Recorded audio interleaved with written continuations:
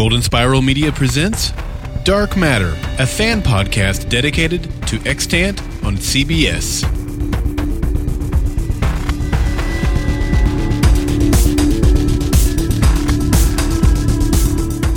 Each week, Mike and Dave explore the mysteries, characters, and drama that unfold on Extant, and they want to hear from you too. Send in your thoughts by calling 304-837-2278 or visiting goldenspiralmedia.com/feedback. Now, here are your hosts, Mike and Dave.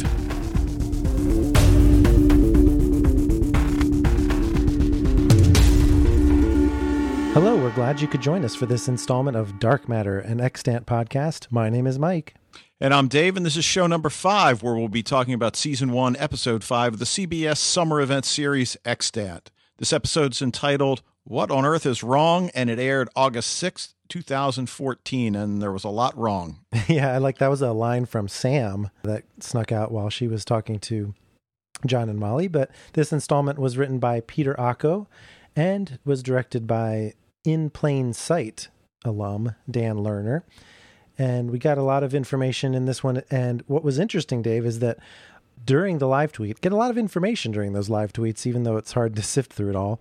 Mickey Fisher said that they constructed this season as a big 3-act arc. And in his tweet, he said, tonight's episode ends Act 1 and sends Molly and company on a new path next week. So that's a kind of a cool way to conceive of it. This was the end of Act 1, and we have 2 more acts to go. Yeah, absolutely. And you know me, Mr. Spoiler Free. I mean, I think that's great information to have. And I don't think it spoils anything at all. In fact, I think it adds to it a lot. And it's interesting to see how a writer, in this case, creator, constructs, a 13-episode season. Right, which we'll talk about also in a second. But before we get into the strangeness of how many episodes there are, also during the live tweet, we heard from Josh Molina, who played Dr. Scott Beck in this episode. I think it's the only time we're going to see him, but he's a pretty well-known actor from Scandal and a lot of Aaron Sorkin projects like West Wing and Sports Night. And he actually joined in. He just had a bunch of just funny tweets because he's a funny guy in a lot of those shows. And his fun fact of the night was that Visnjic, which is the actor that plays John Wood's last name, is Croatian for cherry, and Molina, his last name, is Polish for raspberry. When Goran and I are on screen, it's basically fruit salad. And that was just a taste of the different humorous things that he was tossing out there. And when we were checking with Twitter throughout the week, we had some interesting news about the schedule. You heard about this, Dave? I have, and I'm still not sure I understand it because, as I understand, it's supposed to be a 13-episode season, correct? That's what I thought. Okay, and if we're going one a week, I calculated the season would end, I believe October 1st falls on a Wednesday. Yeah, if it was 1 episode per week, right. But then the information that you're talking about said that, well, we were going to end on the 24th, but now we're going to move it up a week to the 17th. Yeah, that's from Variety magazine, and it already threw it off by saying it wasn't in October. So I thought, okay, 2-hour season finale. Right. But then if they move it up to the 17th, then they've got to cram in another episode somehow. So whether they're doubling up, I guess we'll have to stay tuned and maybe there'll be some more information about that soon. Well, I don't want to word it like this, but certainly shows have done this before. The one that I was just podcasting with Wayne about, Birds of Prey, they ended up burning off the last 4 episodes 2 at a time. But that was after they already knew they were being canceled, right? That's right. So I don't know. I mean, the only thing I can see is that they're going to do, like you said, a 2-hour finale, and then now it'll be a 2-hour penultimate episode, if you will. I guess. But it could be bad sign of things to come, or the way Variety put it was that they were trying to avoid the premiere week competition, which would be September 24th, the week of September 24th. Right. But, I look at it like, I don't want to say a win-win situation, but look, we know they're going to finish the season, and we know that the idea was it's a 13-episode standalone, just like we said with Under the Dome. So I'm fairly confident we're going to get a satisfying conclusion. Obviously, it'll be something that could lead to a second season, but doesn't necessarily have to. Yeah, I would be happy if they at least gave us a wrap-up, but definitely hoping for more. Right. Now, the ratings have been trending down, but not terribly. So it was just under 6 million this time, 5.91, a 1.0 share. And I guess, unfortunately, since CBS is just blowing the competition away the last few years, that, if you compare it to other CBS shows, it doesn't stack up that well. But, as a summer show and certainly as a summer sci-fi show, I think they got to be pleased with those numbers. Yeah, and I don't know whether to go with the so-called experts out there who are already saying that this is going to be ending for us. I certainly hope it's not the case, and even if they accuse us of being cockeyed optimists, so be it. But let's go ahead and get into our Dark Matters episode discussion.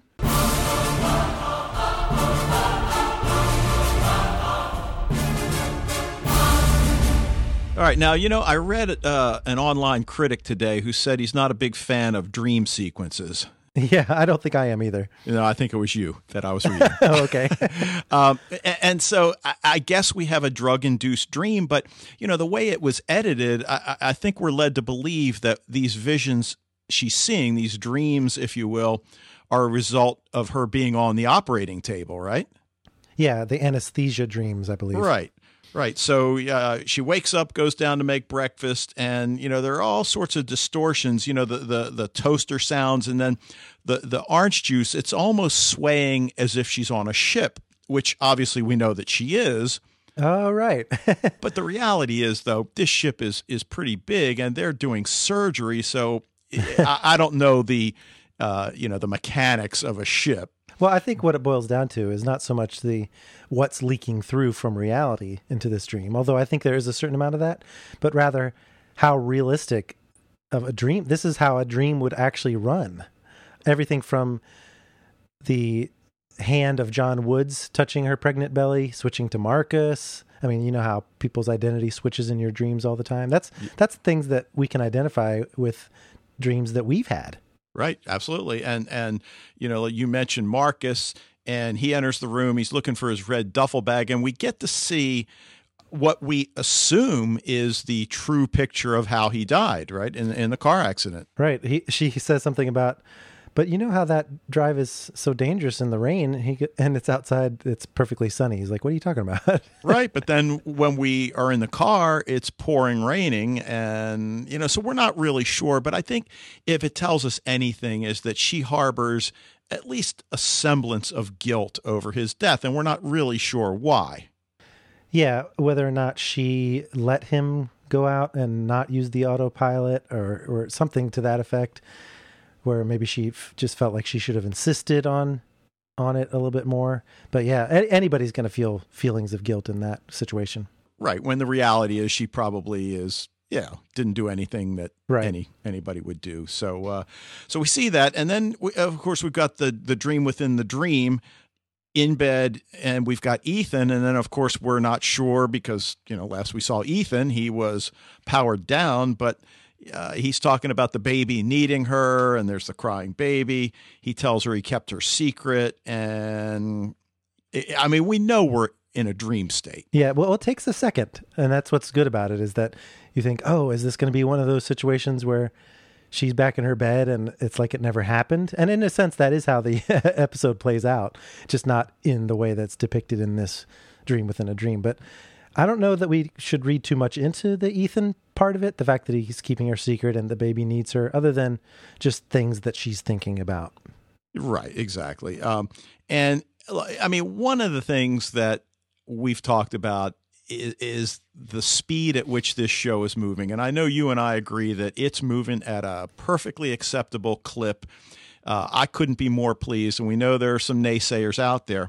That's one of the other things I said in that review you were mentioning, is that I don't want to hear any more complaining about the pace. Right. Now, I do have a slight complaint. We're at the next day, search and rescue teams out there. John and Quinn are with the team, and John happens to be the one that finds the two bodies. Yeah, it's daylight too. Right, but what's the likelihood? I mean, of all the dozens of people that he's, but that's okay. That's fine. And, he goes down there and rolls over Ethan. And of course the EMT says, don't move him. And then of course he pops open his battery pack. That is a little bit of a weird scene for me because, well, you can assume that knowledge of the Humanix project is not widespread, even though the head of the search and rescue team last week knew about it or had heard things about it. But he doesn't even bother to explain. Don't worry, it's a robot. Right. Right.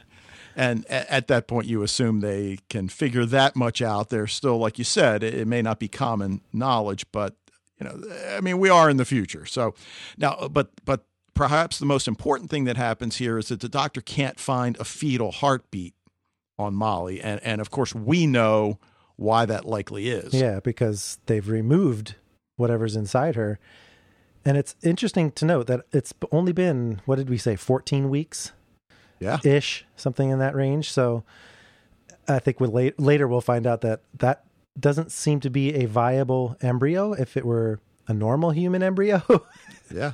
But we get some surprises on that score later as well. Yeah. Now, in terms of crackpot theories, and we mentioned a few last week from some of our listeners, this next scene, my wife raised something that I won't say crackpot, but something I certainly didn't think about. And it's the scene with Jules, and she's in bed with this guy having sex, and I like how you're very familiar calling her Jules. Yeah. At the conclusion, he seems to be worried that they're going to like cuddle or he wants them to cuddle. You think so? Well, he says, I guess we're not going to have breakfast. Okay. You think he actually was happy about that? Yeah, I guess I saw it differently. But even that's, not so much the important thing here. We see her in the shower, and we've kind of seen this scene. In the credits. Right. And I never really stopped to really figure out what it was. No. But we find out that she's got prosthetic legs. In fact, I thought during the opening credits that it was just something that was almost censoring out the private areas, and that was some kind of privacy thing for the shower, like a privacy technology. Right. But here we get our answer. Yeah. Right. So she attaches her legs. Now we assume she can't shower with them. I guess so. Electronics. Because she had them on when she was in bed. So then of course my wife's like, well, do you think she's a humanic?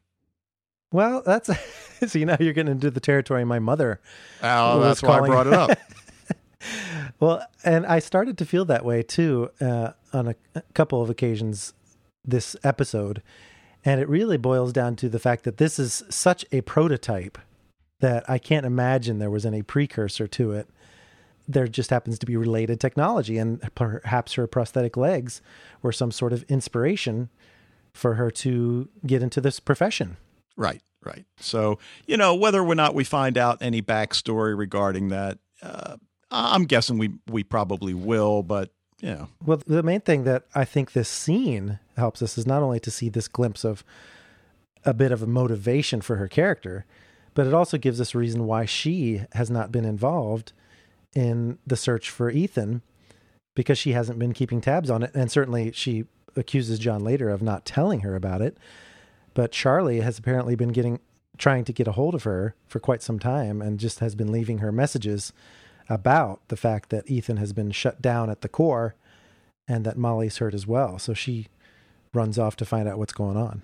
Yeah, and we'll see a lot of that as we go through the episode, because, we learn a lot about her, and there's a lot that I think I, for one, surmised about her and her relationship with John. And, a lot of that comes into clearer focus tonight. But we are at the Medplex, and John carries in Ethan's limp body, hands it off to Jules, who's been looking rather furtive until John shows up. And, again, I'm not sure what to make of her. It seems like she's always in a state, and that she's never happy or satisfied with the way things are transpiring.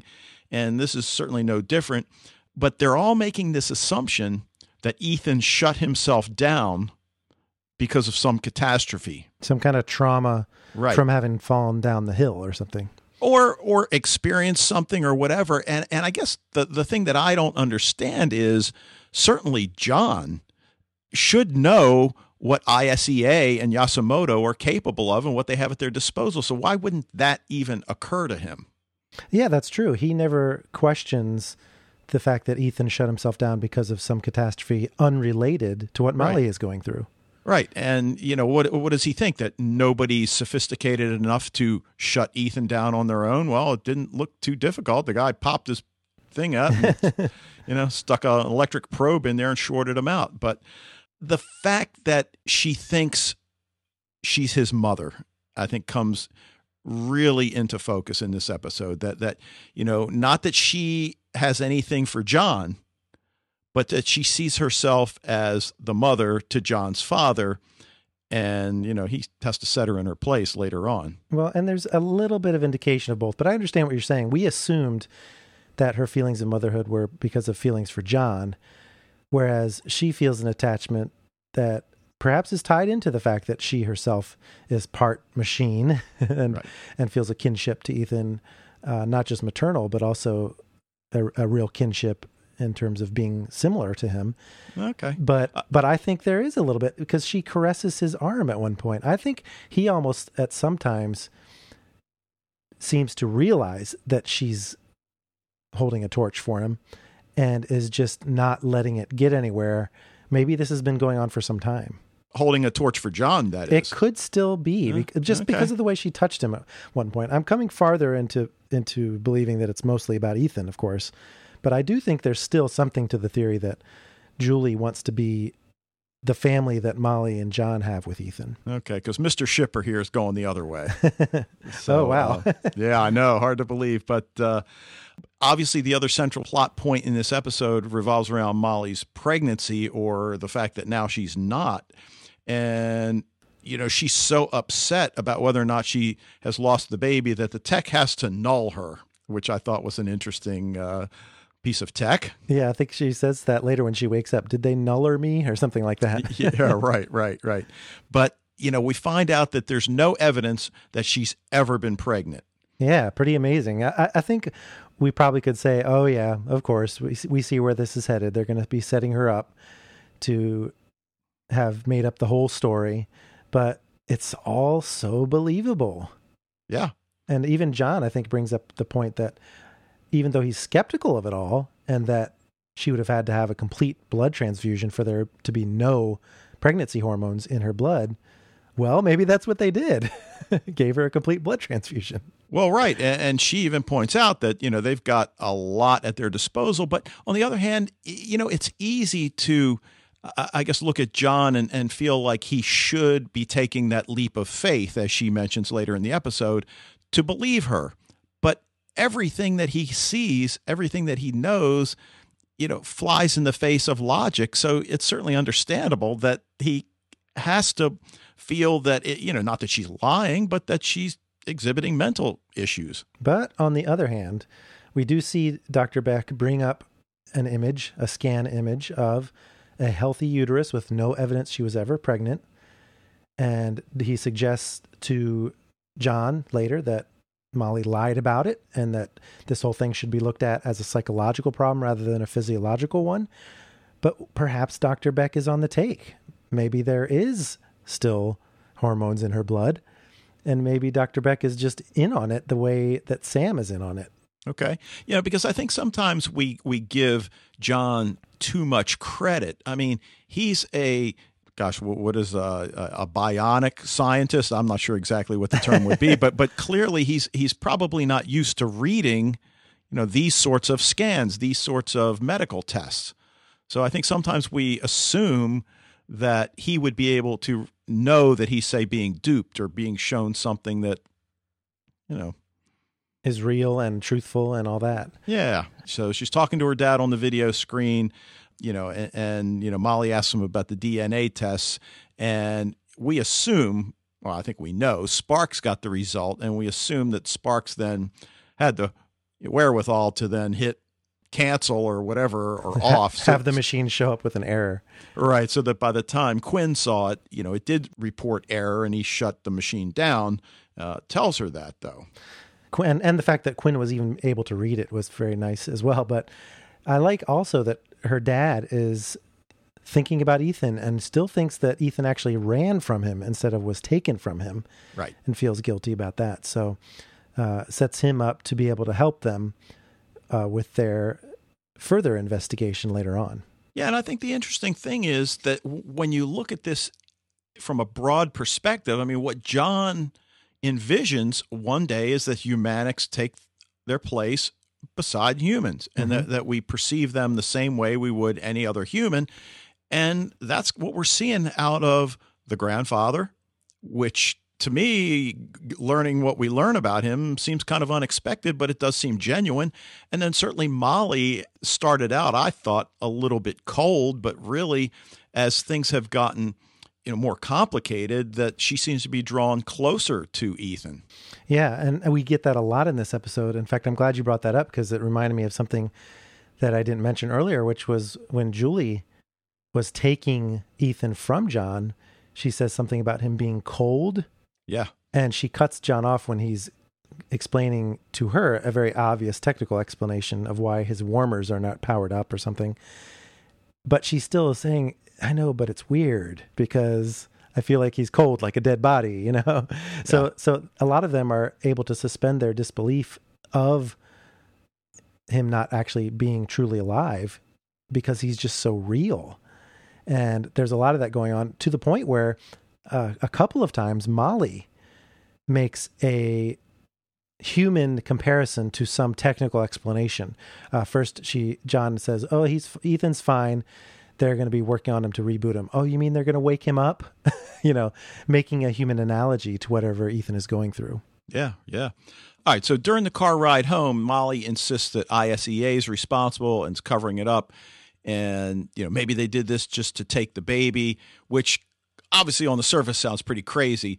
And John reminds her that, they wouldn't have time to do all this, a blood transfusion.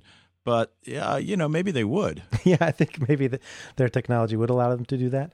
But everything that Molly is saying does sound actually pretty crazy. And everything that she says, one after the other, the deeper she gets into this cover-up as they finally figure out, oh, wait, Sam still knows about it. We can go talk to her. It still just sounds completely like she's lost it. Like she's basically reliving what Harmon Krieger must have gone through. Right, absolutely. And now, of course, as Sparks points out, she's much stronger than Krieger was. But, it's hard to say. I mean, obviously, once we learned that his suicide wasn't really a suicide. But so, Molly's in this really manic state, and they go to see Sam, and we kind of knew Sam was going to pretend. But who knew she was this good of an actress? Yes. And I had no idea she'd go to this depth. I mean, when Molly writes out on the paper, "Are they listening?" I was shocked that Sam did what she did, which said, "Is who listening?" Because I guess she knows they are listening, and that just, hey, reinforces, leave my brother alone. I'm playing ball. But give her a wink or something. I know. I just feel like Sam would have tried to get something across to Molly. Yeah, I guess, but I think that just speaks to how frightened she is of Sparks and Kern and Yasumoto. Well, the thing is, when all is said and done, Sam did a kick-ass job of pretending like it never happened and certainly convincing John that he might have to doubt what's really going on here. Right, but when they leave Sam's, I'm pretty certain John knows something's up. He knows Sam is lying about something, and the fact that he knows she's lying just leads him to believe at least some of what Molly's telling him. But it also brings the first seeds of doubt in, and Molly knows what's going on and says they better have a gun to your head, because of the things that Sam is saying are pretty unforgivable. But I think John, when he later has his conflict with Molly about believing her, this is probably where that got planted. Yeah. Well, some really good scenes at the lab, and Charlie's Charlie, and I guess he is so oblivious to human feelings and things. This is not the time to joke, Charlie.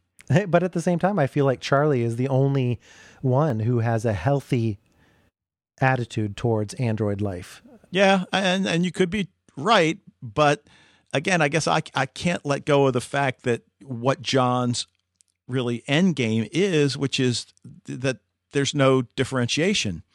A sentient being is a sentient being. Well, so Charlie thinks of it as a technical marvel. Oh, I understand. So he says, wow, this thing only has class 1 tears in his skin, but his neural net is freaking nuked. So first of all, he's doubting that this is just a shutdown based on a fall down a hill. Right. So he's the first to think of that. But he also is admiring the fact that Julie put in this straight line tear system in his skin or something like that. Yeah. So he just thinks of it as just a pretty amazing thing.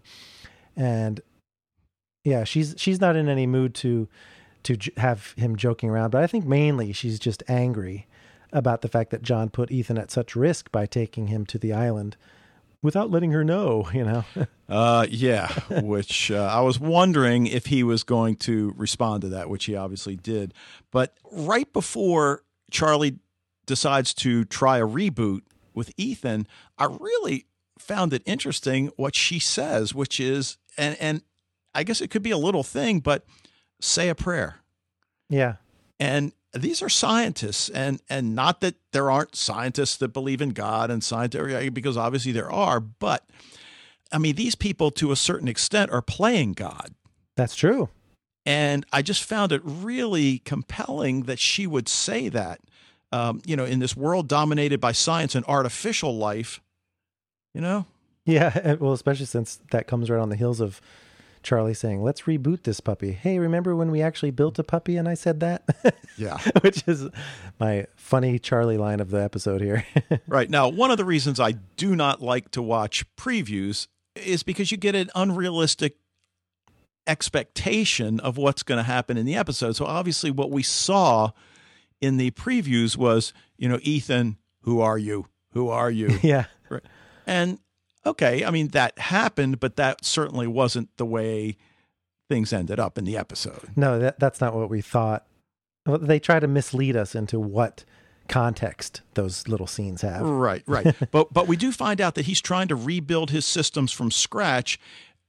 And when I believe it's John that says his complexity has outpaced their ability to repair him. And it took me back to that opening scene when he's trying to make his case with the Yasumoto board members and doesn't understand their fear. And you're pretty much saying right here that he's outpaced your ability to repair him. So Skynet is repairing itself. Right. What's next? And to not be able to understand that as a problem down the road seems pretty short-sighted. Yeah, and even Julie says something about it. It's not as simple as reloading a backup, because remember how last week we said, well, maybe that's how they'll repair them. They'll just reload a backup. But it's not that simple, according to this. And it's all up to him. There's a potential that the self-repair process could actually have some damage to the memory centers and the cognitive centers. So he might actually not even wake up as the same person that he went into the coma. And I say coma because here's another example of where Molly draws a human analogy to give us a context of what's going on for Ethan.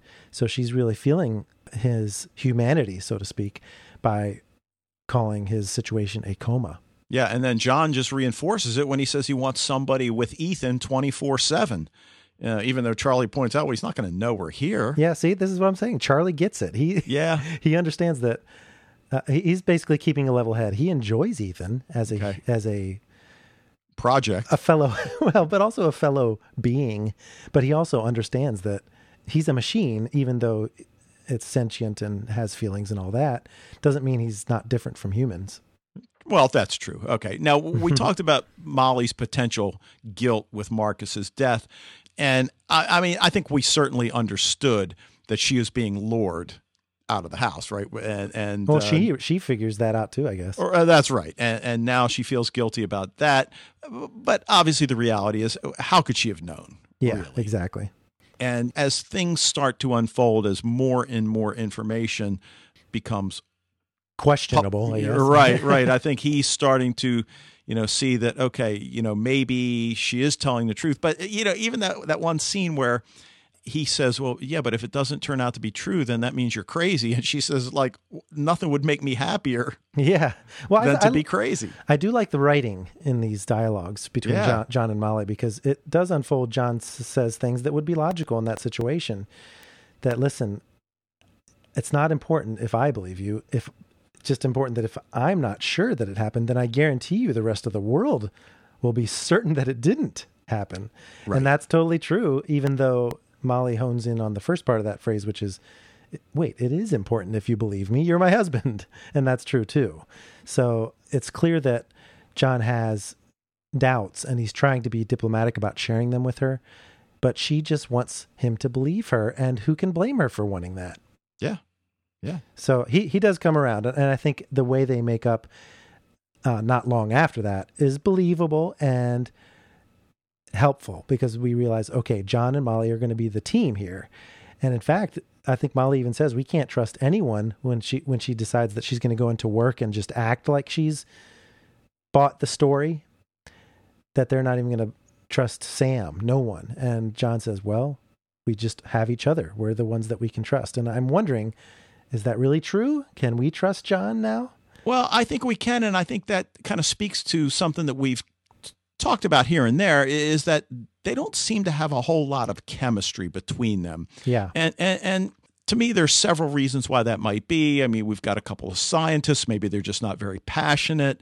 Maybe it has something to do with the fact that he knows that Marcus was the love of her life, and right. So it could be any of that.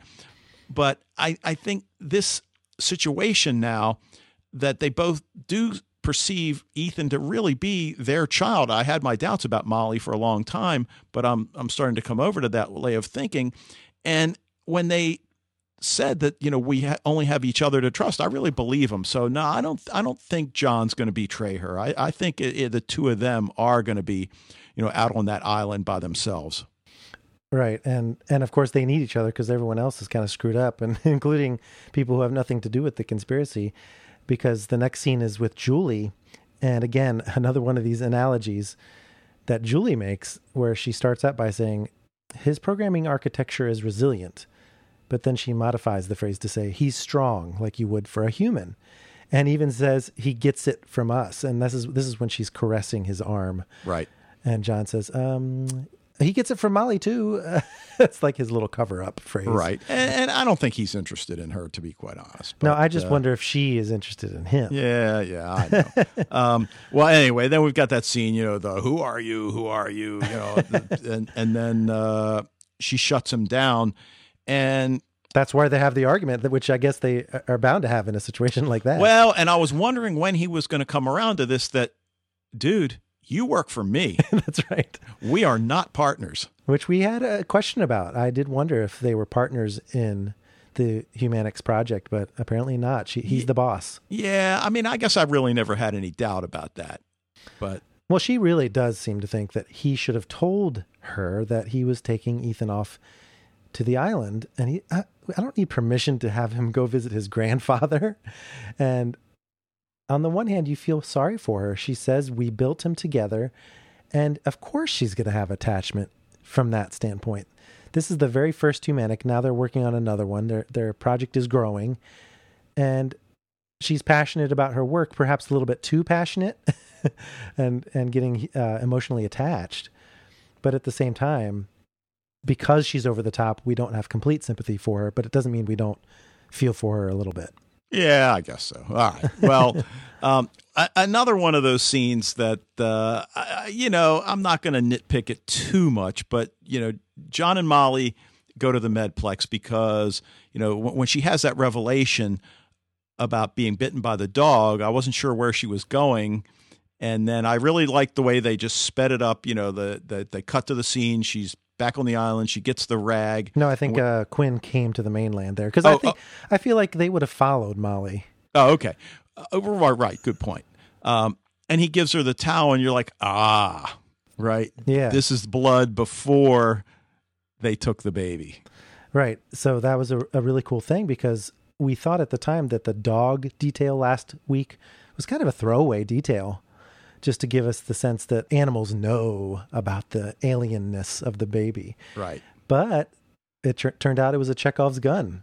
Okay. They brought it back in the later part of the storyline. All right. Now, I think it was you that pointed out in your article that these are two people that cobbled together a DNA analyzer. That's right. But no, they have to break into the lab of the doctor they just saw to run the blood test. to run the blood test. God. Okay. All right. Whatever. It makes for a more suspenseful storyline. But yeah, you're right. That's not very realistic. Right. And then John, which I did enjoy, was John was so out of his league at trying to be personable, at trying to, engage somebody in this conversation, trying to seem vulnerable. So awkward. Yes. And so it was great. Well, especially since the doctor actually suggests some home therapy for Molly, as long as you don't mind a simulant. Yeah. Well, you know what I immediately thought of was, what did you think of? Well, I thought of Kira Cameron's on board therapist. Oh, Continuum. Yeah. I was thinking replicant, in Blade Runner, but I just thought it was funny that John followed that up with saying, I don't know if I trust that sort of thing, because that's how people react to his Humanics project. And he's just trying to be like regular Joe Schmo as a delay tactic. Right. Well, I know you couldn't see it. I mean, the only way I could see the results was to freeze frame and go frame by frame. Mm-hmm. And I don't know if you did that or not. To see the words, you mean? Yes. What did it say? Well, so we see the DNA results, subject 01, unidentified female, which we know is her. Uh-huh. And then subject 2, and it kept saying, I don't know, waiting for result, whatever. And then she got the result, but it just flashed so quickly you couldn't see it. But what it does say is non-human, origin unknown. Okay. I think I may have seen the non-human part, but not the second half, because, yeah, you're right. It was very fast. Okay. So now they realize John's not the father. Right. Big deal. Yeah, and he, shed a little mini tear there for a second when she realizes, or when he realizes it. But she says, look, I believe the story. Yeah, she bought it. Yeah. But now I guess we have verification of what we've suspected all along, that she was pregnant with a hybrid, right? Yeah. Now, I don't know if they're going to leap to Alien right away, but certainly she's going to tie it to the experience she had on the Seraphim with Marcus. And now we'll no longer go with John's explanation that she's just having hallucinations. Clearly, it's tied into that. Well, if it's non-human, then... Well, but I think that's just the machine, because the machine would spit that out if you put a dog's blood in there. Oh, let's not go there. Okay. Well, just because it was, I know it was a dog bite. Yeah. Well. Good point. But okay. But I don't think what I'm saying is that even if you're because even if you're faced with the reality of an alien DNA situation, because of course they did see that graphic later of the non-human DNA with the funky little sea anemones attached to it or whatever it was, then you're still going to be in denial, because you can't quite wrap your brain around the idea that it was alien intelligence. Right, because they did seem rather calm about it. They did. Right, but, I guess the thing is, the dog, there was no dog's blood, but I guess you could argue that it was the dog's saliva. Right, that's what I was getting at. Yeah, okay. But obviously, because they saw the DNA strands, it's not a dog. So we don't have to worry about that for too long. All right.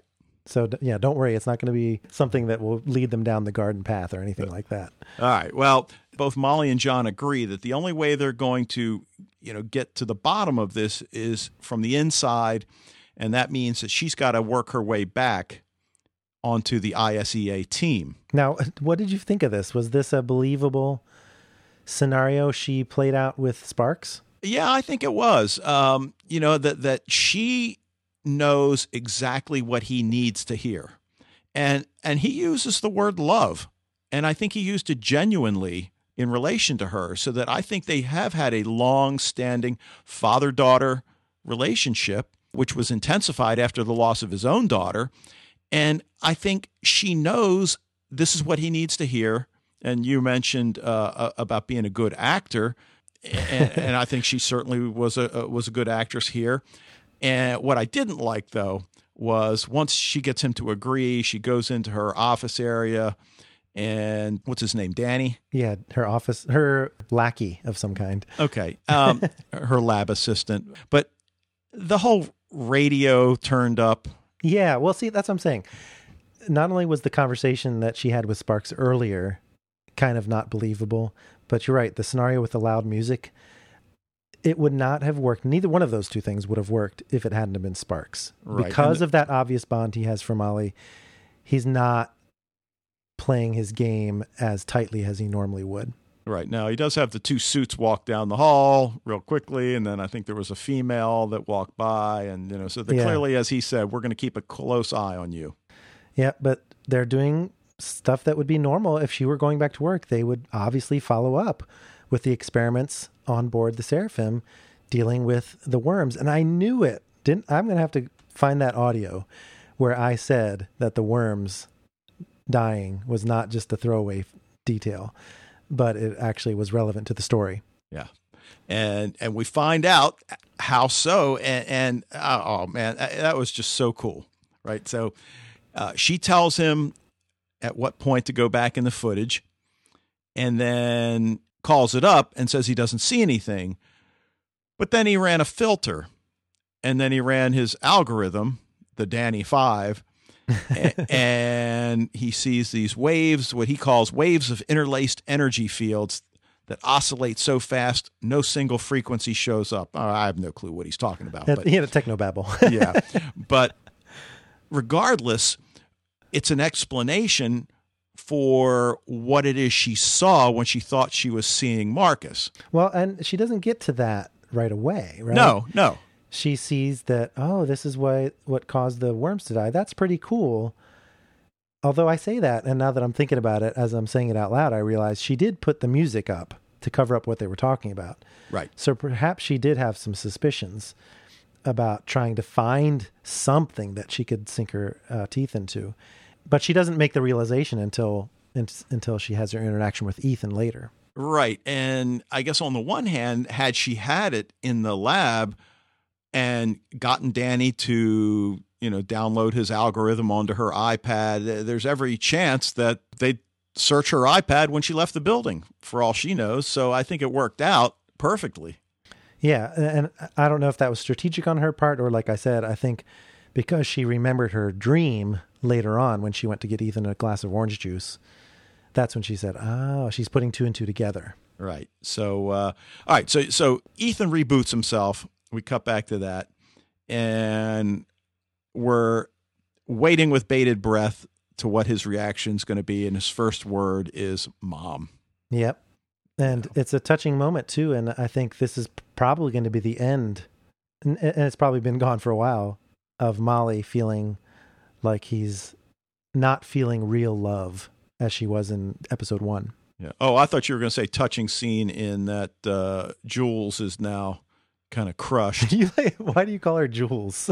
Well, that's what the only person that calls her that is Charlie, I think. Oh, okay. But that's okay. Well, you're buds. Okay. But I don't like either of them. But yeah, you're right. Julie looking away. She's far away across the room, and she turns away. And this is going to come into play in my prediction later on. So just want to emphasize that. I really thought that was where she was feeling her most pain. No, I agree. Absolutely. All right. Now, in a replay of the opening scene, we see Molly getting Ethan orange juice, and everybody had to notice that the refrigerator now says Ethan is awesome as opposed to Earth is awesome. Yeah, the magnets on there. And that was weird because Earth is awesome was in her dream. Right. So it was a strange detail. I think it is probably just a fun little thing for us to see. Do you think it has symbolic meaning? I was trying to decipher it. Yeah, probably, Mickey Fisher and the writers that, they'll spend hours trying to figure that one out. That's right. Because the thing is, she sees that it says Ethan is awesome when she's opening their fridge and thinks, somebody changed it. She kind of smiles because obviously they have 4 letters in common. Right. So easy enough to switch around. Yep.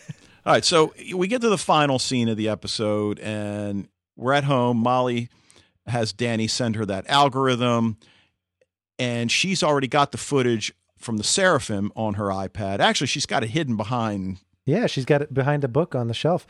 And this is symbolic, I think. Okay. Hidden behind the Darwin's On the Origin of Species, which is, of course, the famous treatise on evolution.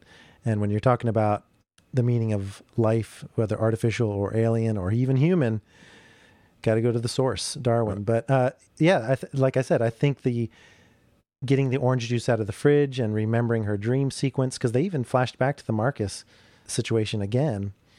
And that's when she realizes she can put the algorithm together with the footage that she has of her experience in space. Yeah. And like we said, then there's that clear energy field that I think you can sort of see I'll call it a human shape, head. Arms, legs, definitely. But it does seem to be kind of wrapping itself around her. So either way. Now, you mentioned we don't see Sparks very much.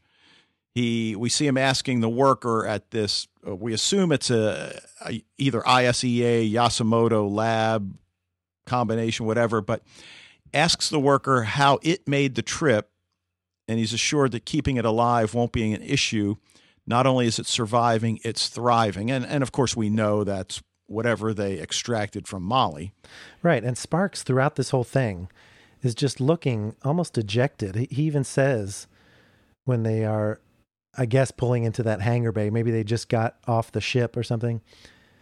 Well, then we'll roll out, I guess. I mean, just his like complete unwillingness to even move forward on this because he's just feeling so bad, I think. Yeah. About what happened with Molly. So I'm not sure how he feels about this thing that's thriving, but the fact that he keeps calling it, what the hell is it? Right. Speaks highly of how Sparks feels about this thing. Right. And in the show's final scene, when he's told, well, it's a boy. Now, are those was it 3 umbilical cords or? Yeah, there were 3 little tendrils coming off of the belly of the embryo. That was strange. Maybe that had something to do with the artificial womb that they've got it in or something like that. Yeah. But all right. So in terms of questions, is there no scar on Molly's stomach? Hey, Dave, we're dealing with high precision lasers here. Okay. But all right. Yeah, you're right. It's like no scarring, no wound at all. I mean, we were talking about how fast it had to be to get a full blood transfusion, but how fast does it have to be to make an incision and have it not show a single mark? You're right. That's a good question. Yeah. Now, we talked about whether or not there's any significance to us knowing that Julie's got artificial limbs. So, we'll see. It gives depth to her obsession. Yes, yes. But we still have no explanation for the circles, which did not show up in this episode. Embryo is taken out. Will we still see circles on Molly? Will we still see her telekinetic powers, or is all that gone now? And where will we see the circles again? Because I can only imagine we're going to see them in some form, if not on Molly's body anymore. Right. Now, whether or not Sam comes around and decides to say, screw Sparks, I'm going to help my friend. They made me do it. Yeah, I still have my doubts. I think she's too terrified of Sparks and probably by extension Yasumoto. We don't really know how much contact she has with him, but I would certainly think his reputation gets around ISEA. So I'm going to say no, I don't think she will end up helping. Okay, and we want to wonder what Molly will do now that she's found out about this energy beings. And I have to wonder if it's more knowledge than what Sparks and Yasumoto have. The fact that she has seen this Danny 5 filtered version of what happened to her on the Seraphim. Do you think maybe this is more than Yasumoto and Sparks know? It might be. We've been talking about how Sparks has been in the dark. We're assuming that. I mean, that's not been proven. But the question that is carrying over from a previous episode even is, what is Yasumoto going to do with this embryo? Is it tied into the meteor substance somehow? Is the yellow goo tied into the life that exists out there in space and is also tied into this energy life form that we see here? Right. And what does it have to do with him prolonging his own life? Right. Or is it more than just fixing what's wrong with him? Is it then more of an immortality ploy? Yeah. So, and then finally, long-lasting effects of Ethan's outage obviously remains to be seen. I don't think we can be fooled by the fact that he recognizes his mother. But he does seem to not remember what happened. Right. So how long will that last? And will it also apply to other things that he's seen, including the circles, which only he and Sparks have seen, at least on screen? Yeah. So, all right. Well, let's go ahead and get into our predictions.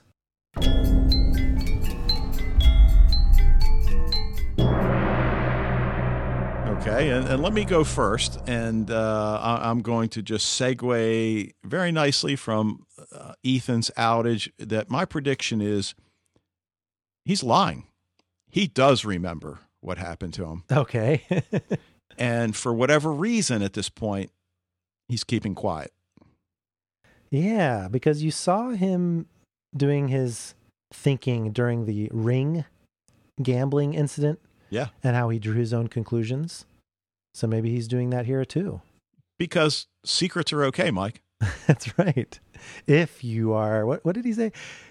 Secrets are okay if you're trying to protect someone from something that they shouldn't be worried about. Yeah. Something to that effect. Yeah. All right. So what do you got? All right. Well, like I said earlier, I have a prediction with regard to Julie because of the fact that she's feeling so hurt. And it's just been building up episode by episode. But that final scene when Ethan wakes up and she's left off in the dark corners of the lab, she is going to somehow help the competition.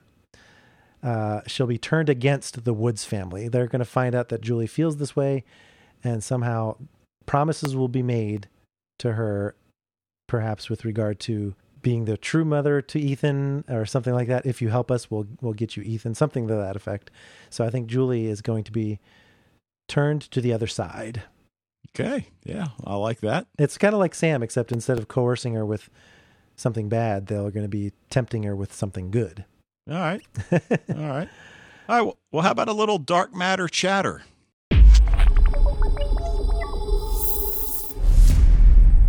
One of our regular contributors who likes to theorize quite a bit and make predictions is Christopher. Christopher says, "It was a brilliant stroke that Molly thought of the bloody rag from the dog bite. I didn't see that coming at all when all other evidence seemed to be lost. Even so, it took this proof for John to finally embrace her. He couldn't believe in her without it. Seeing the final sequence of the energy/spores filter over the station footage sealed it. He had the proof he needed to be in her corner. He's come this far, but will a faith in her develop later when she needs it, and he has no proof to convince him? I think we might find out at some point."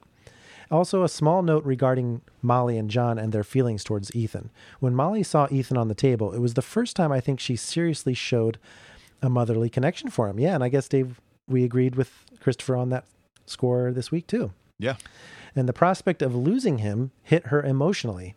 His presence, regardless that he's an android, would have been felt as a loss. Hallie played that brilliantly. It was subtle, but you could see the effect. Ethan is connecting with her heart, and it doesn't matter what species he is. What matters is that he is becoming family to her.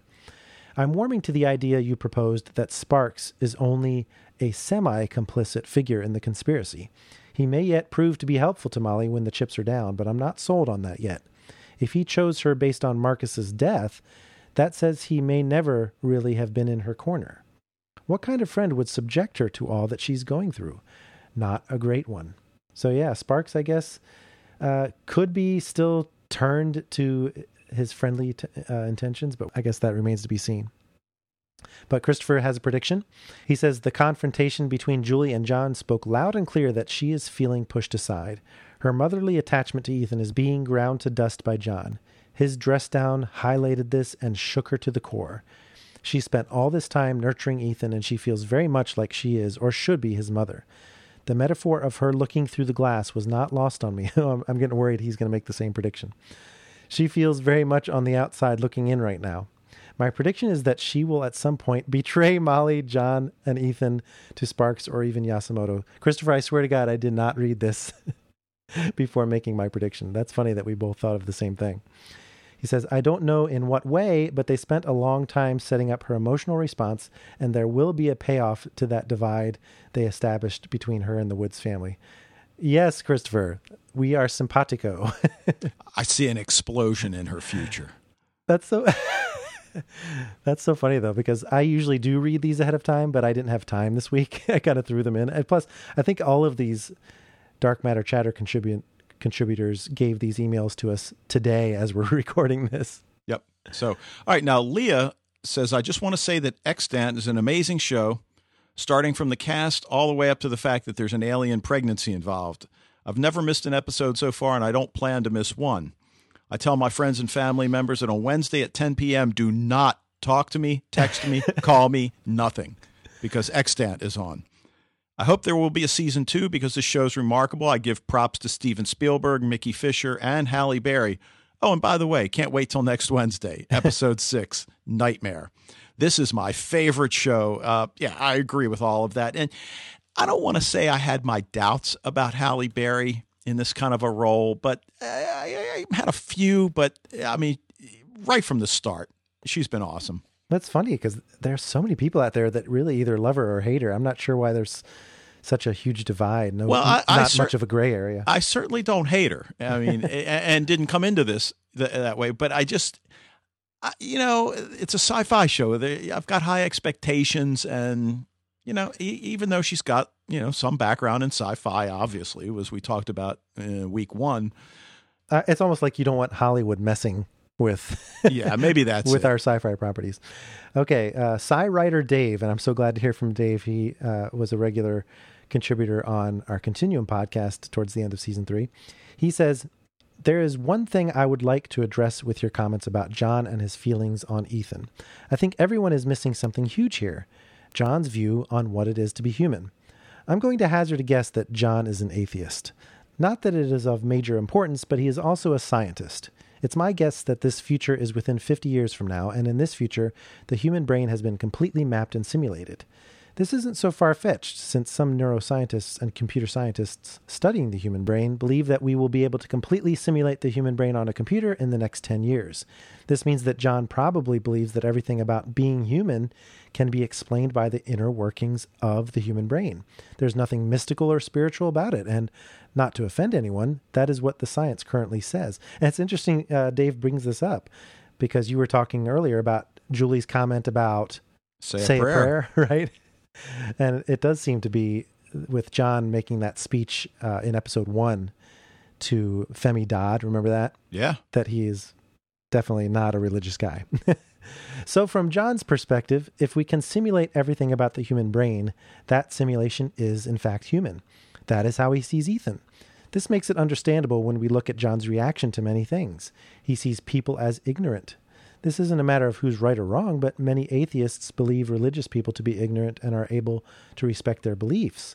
What John is not able to tolerate is that they are unable to see Ethan as human. John's reaction is a result of that. He sees Ethan as human and defends him as if he were his own flesh and blood.